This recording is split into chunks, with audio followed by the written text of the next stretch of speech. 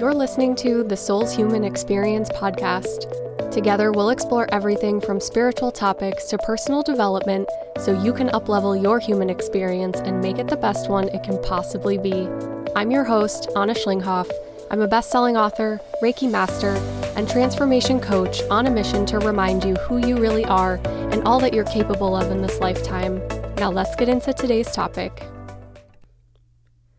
Hello, magical souls, and welcome back to another episode of the Soul's Human Experience podcast. This is a continuation of last week's episode, the second part of spiritual myths and unpopular opinions. Last week, I covered manifestation and happiness.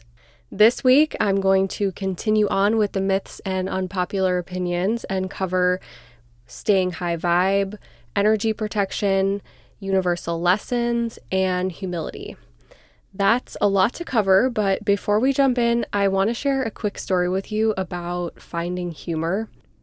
If you've ever had the Trader Joe's mini ice cream cones, then you'll know what I'm talking about, but Trader Joe's has these delicious mini ice cream cones, and the ice cream on the top is covered with a chocolate shell. And as I was eating one on my couch, and somehow a piece of the chocolate shell flew and landed on the ottoman in front of the couch, except I didn't notice it until the next day when my husband pointed it out. So now there was this chocolate stain on the light gray ottoman. I thought, okay, let me go get the stain remover to clean it, which is this small bottle, and it was sitting under the sink behind another bottle. So I reached over that bottle to grab the stain remover, and it fell out of my hand. So I tried to grab it again, and it fell out of my hand again, and again, and again.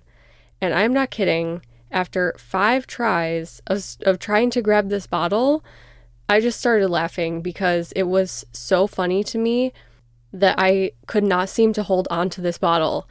And I paused for a moment and I said, thank you, universe, for that moment of humor.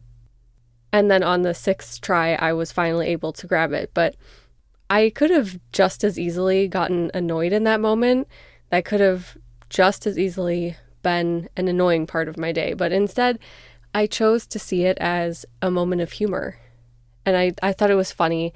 I thought it was a funny story to tell about finding humor in the everyday. One thing I learned from Sonia Choquette is to ask for joy spirit guides in your day to make you laugh. I love this idea, so I can't help but wonder, if there are joy guides setting up this stuff for us to try and make us laugh. Isn't that a fun idea to think about? Or maybe I just couldn't hold on to it, but either way, I wanted to share that story. All right, let's get into today's topic, part 2. So we had manifestation and its subconscious messaging of acquiring more, being not a good or helpful thing, the truth about happiness and how to actually be happy instead. And the next one has to do with both of those first two, actually. All 3 of them overlap. Specifically, this next one is about staying high vibe. And the popular opinion that you often hear is that you need to be high vibe in order to get what you want. Or in other words, become a vibrational match to the thing you want and you will attract it. And that if you don't match its vibration, then you won't receive it because you're not on the same frequency as that thing. Because all physical things do exist as energy before they exist in the 3D. And after they exist in the 3D too, because everything is energy. But pre-physical, they vibrate at a very high frequency, presumably one that's higher than you are. So first of all, it's completely unrealistic to expect yourself to be in a high vibration all the time.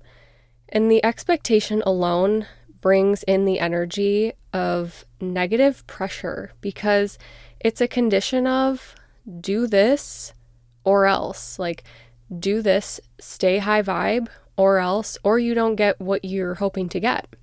So you can't possibly fail, or you won't get what you want to get.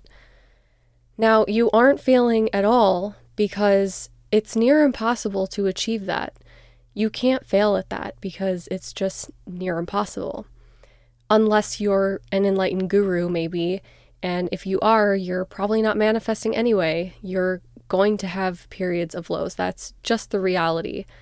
And then we assume that low equates to bad and undesirable. And sure, it's probably safe to assume that most people would prefer to feel feelings of higher vibrations versus lower vibrations. And just to clarify, high vibration meaning happiness and feeling good versus low, feeling sad or feeling bad. And that's just a generalization, but just to clarify. But what if we could see times of low vibration differently? And I was thinking about this recently. Isn't there a sort of unique creativity almost that can come from those times? Isn't it a great time for deep introspection? Isn't it often a time of contraction that leads to expansion? Some really great ideas, stories, and growth have come from my own low times. I think of the tortured artist in a way whose pain is the fountain of their beautiful art. And it doesn't always have to be that way. We experience times of high vibration just like we experience low. That unfortunately leads to fearing the low because we know what it's like to experience the high. But you don't need to fear it. You don't have to try and push it away, and not just because of the reasons that I said, but it also isn't going to affect your manifestations the way that you think it will. I can speak from personal experience that I have manifested things while I was overall not feeling very positive. I think what's more important than trying to maintain a state that's not maintainable is practicing the allowing of what is. So for example, you're feeling happy and high vibe, great. You're experiencing a period of upset, also great. See how that changes the narrative. If it's meant for you, it's going to get to you. You don't need to put yourself into a certain state or a state of fear or worry or repelling of what's natural and going to happen. Will feeling good fast track you? Yeah, maybe. But who cares? When you live in the certainty that it's destined for you and the surrender of the journey to it, you're going to enjoy the ride a lot more than trying to stay in the fast lane and being miserable the whole time just trying to stay there. Not to mention that forcing is kind of low vibrational in itself. I just want to stress that there doesn't need to be any pressure attached to the way you feel at any given moment. I know I found myself beating myself up for feeling sad for what I determined was a too long period of time. No need. Let it ride. It won't last forever. And the less you attach yourself to it, the quicker it will move on. And by not attaching yourself to it, I don't mean don't feel it. You should feel it and let it move through you, but not attach yourself to it in the way that you're simply observing. Okay, so completely switching gears now. The next topic I want to talk about is energy protection, and the rest of these are probably going to go pretty quickly. I am pretty sure this is a very unpopular opinion because I've only ever heard one other person agree with me on this or say this, and they were one of my Reiki masters. And that is, you don't actually need energy protection at all. The idea that you need to do any kind of energy protection ritual, practice, visualization, whatever it may be, in order to protect your energy is fundamentally completely unnecessary. Why? Because there is only one person who has control over your energy, and that is you. Absolutely no one can enter or disrupt your energy field without your consent. And having that belief is your energy protection. So as I'm saying this, if you're going, I don't think so, I don't think that's true, if that is your belief, then that is going to be your reality. But if you are 100% firm in the belief that you and you alone are in control of your energy, you're good. Your energy is solid. And many, many years ago, I did energy protection practices because I would consider myself an empath, and all I heard was like this, oh, if you're an empath, you need to protect your energy. And I'm talking about practices, and I'm not talking so much about protecting your energy in the sense of putting yourself in situations that may affect your energy battery. That's different. I'm talking more about the protection of your aura or your energy body. And as an empath, speaking to anyone else who might be an empath, if you're not careful or if you don't hold that belief that your energy is your own, then yeah, your energy can be vulnerable, more so than other people's. Do I think that energy protection exercises work? Yes. Why do they work? Because that's the belief that you've given it. That's the meaning that you've assigned to it. And so in that case, you're in the belief that you've done the practice and it's going to protect you. And that's why it works. So I'll say that you need to do what feels right for you. There's nothing wrong or harmful about energy protection if you do practice it. It's not going to hurt you. But I'm offering the idea that it's maybe not necessary, and I would encourage you to instead try out the belief that your energy is yours and only yours, and therefore impenetrable.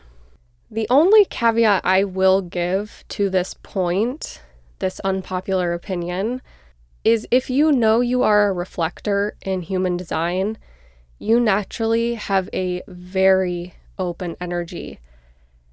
And so it may be helpful for you to, in addition to having the belief that your energy is yours, visualize something like a golden shield around you. Simply because putting an image behind the belief may help solidify that belief of owning your energy, when inherently you may have a harder time with that than most people. I know this firsthand because my sister is a reflector and she has a very open energy, which is a really beautiful thing, but also a tricky thing. Otherwise, I think energy protection is more about having this confidence and this knowing and this power over your own energy. Okay, let's move on to another quick one, which is humility. We have this cultural, societal idea that being humble is the way that you should act. Like if someone says to you, wow, you look so great, I love your outfit, what is your first reaction to that? Like, what is your gut reaction to say back? Because for many people, it's probably, oh, it's old, it's nothing, or some form of downplaying yourself. We are so quick to shift credit away from ourselves because we don't want to be seen as arrogant. This shared cultural idea that liking yourself or being proud of yourself is somehow an unattractive quality to have. There's a popular clip of Snoop Dogg accepting an award, and in his thank yous, in his speech, he says, "And I'd like to thank me." Yes, 100% yes. And why shouldn't he? Did he not have responsibility for that effort? Why should he not be proud of himself? I think being humble dims our light. And I think there's a balance between shouting from the rooftops how awesome you are to other people, because I think that's ego-driven and really more in comparison And that's where you get into trouble, is when you let comparison into the conversation. Another example, I recently was scrolling TikTok and I saw this video. This girl got like some hate comment about her outfit. And so it was a video replying to the comment where she said, well, I have style and you don't. And I was like, I hope she's joking. That's where you get into trouble. Because I don't think there's anything wrong with saying, I have style. Great. Like, I am so happy for you and I'm happy that you recognize that for yourself. But the minute that you bring in the and you don't, whether you say it or not, that's the sticky part. That's no good. Anyway, so when we're humble, we dim our light. And when we're not, when we're proud of ourselves, conversely, when we shine, we celebrate ourselves. Wouldn't it be nice if it were as acceptable to say about yourself, I'm awesome, as it is to tell someone else that they're awesome? I just want this to be your permission slip to say it's okay to be proud of yourself, even if that means you're just practicing it in private to yourself. But I would honestly love to hear your thoughts on this one, on all of these topics, of course, but I think this one is probably the least accepted, or rather the most accepted, whether you're talking about the way that it is or my unpopular opinion. What do you think about humility and the role that it plays, both as an individual and on the level of society? I would love to know what you think. So we've made it to the sixth and final unpopular opinion / myth. And this in my opinion is another juicy one. I love this topic. It's lessons and tests from the universe. I'm not going to beat around the bush. I'm just going to come out and say it, and then I'll talk more about it in detail. I do not think this is Earth School. I do not believe that the universe distributes tests and lessons for you to pass in Earth School. I think that's all a bunch of BS. Now, I know this is an unpopular opinion because even the great, wonderful sage Ram Dass said Earth is a school. So if everyone says it is, and the metaphor honestly works very well, why would I disagree? First of all, it's an inner knowing for me, kind of like the belief in a higher power, whatever that label is for you. It's kind of just an inner knowing, right? It's kind of like that. And secondly, to understand why I would disagree, you have to understand what the universe is.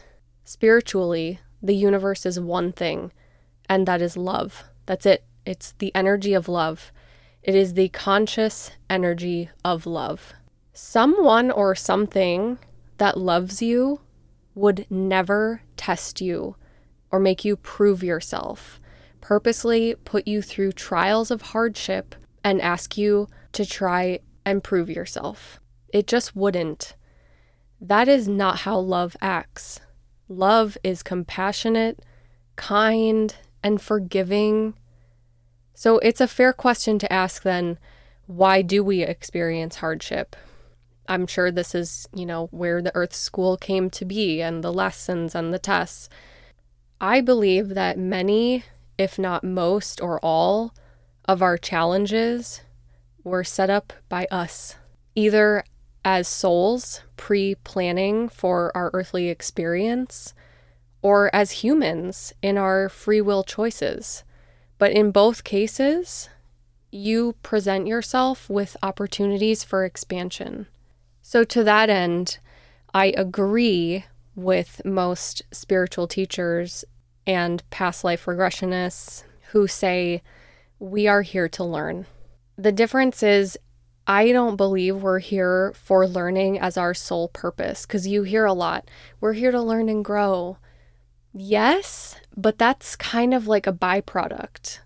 Learning just comes with the territory of the human experience, and it can't be removed from it. And it is an important part, because without it, there would be no evolution of humanity. The more that we learn, the more that we grow, the more that we up-level. and raise the collective vibration of the planet for a better world. Which then begs the question of, why would we even care about up-leveling humanity as a whole? I'm still pondering that question regularly. My personal belief is that there is some level of growth that humanity must experience.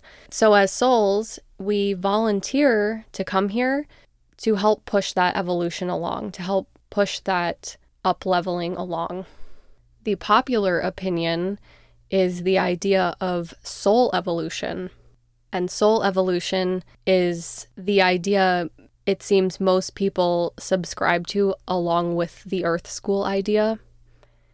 I didn't used to believe in soul evolution, and I'm not sure if I do, because if the soul is a perfect piece of the universe, then it can't possibly evolve into anything more or anything greater or anything more perfect than it already is, if it already is an individuated perfect piece.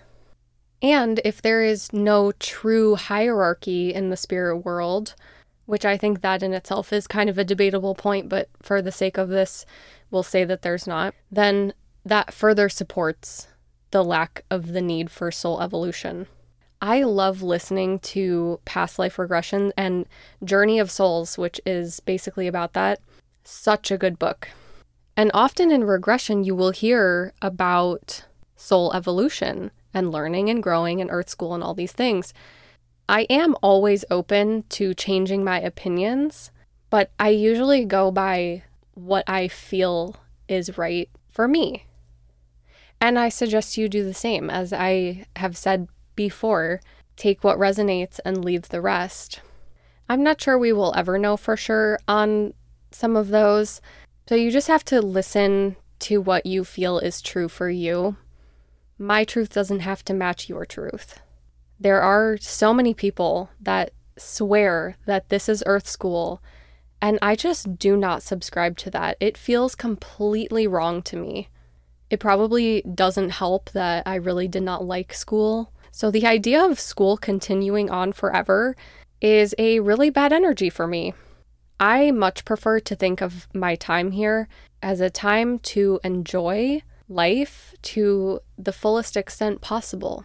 And when challenges arise, I don't think of them as tests or lessons or somehow to prove myself, but rather as opportunities to expand and up-level myself and become a better human, and therefore also bettering the world as a whole. Because when you help yourself, you automatically help other people. It creates such a gorgeous ripple effect in the world. I think I will end it here, and I really hope that you've enjoyed listening to all of these myths and unpopular opinions. I hope that you've gained a new perspective maybe, or if you completely disagree with me and are even now more firm in your own opposite belief, I think that's beautiful too. Sometimes we have to hear what we don't like to reinforce how we feel. I would love to hear your thoughts on all of these, and in general, if you have questions, stories to share, you can email me at hello@annaschlinghoff.com. I will see you in the next episode. Thanks for listening to the Souls Human Experience podcast. If you enjoyed today's chat, click the follow button so that you never miss an episode. Please support this podcast by leaving a review, which helps ensure you get more episodes to benefit your human experience.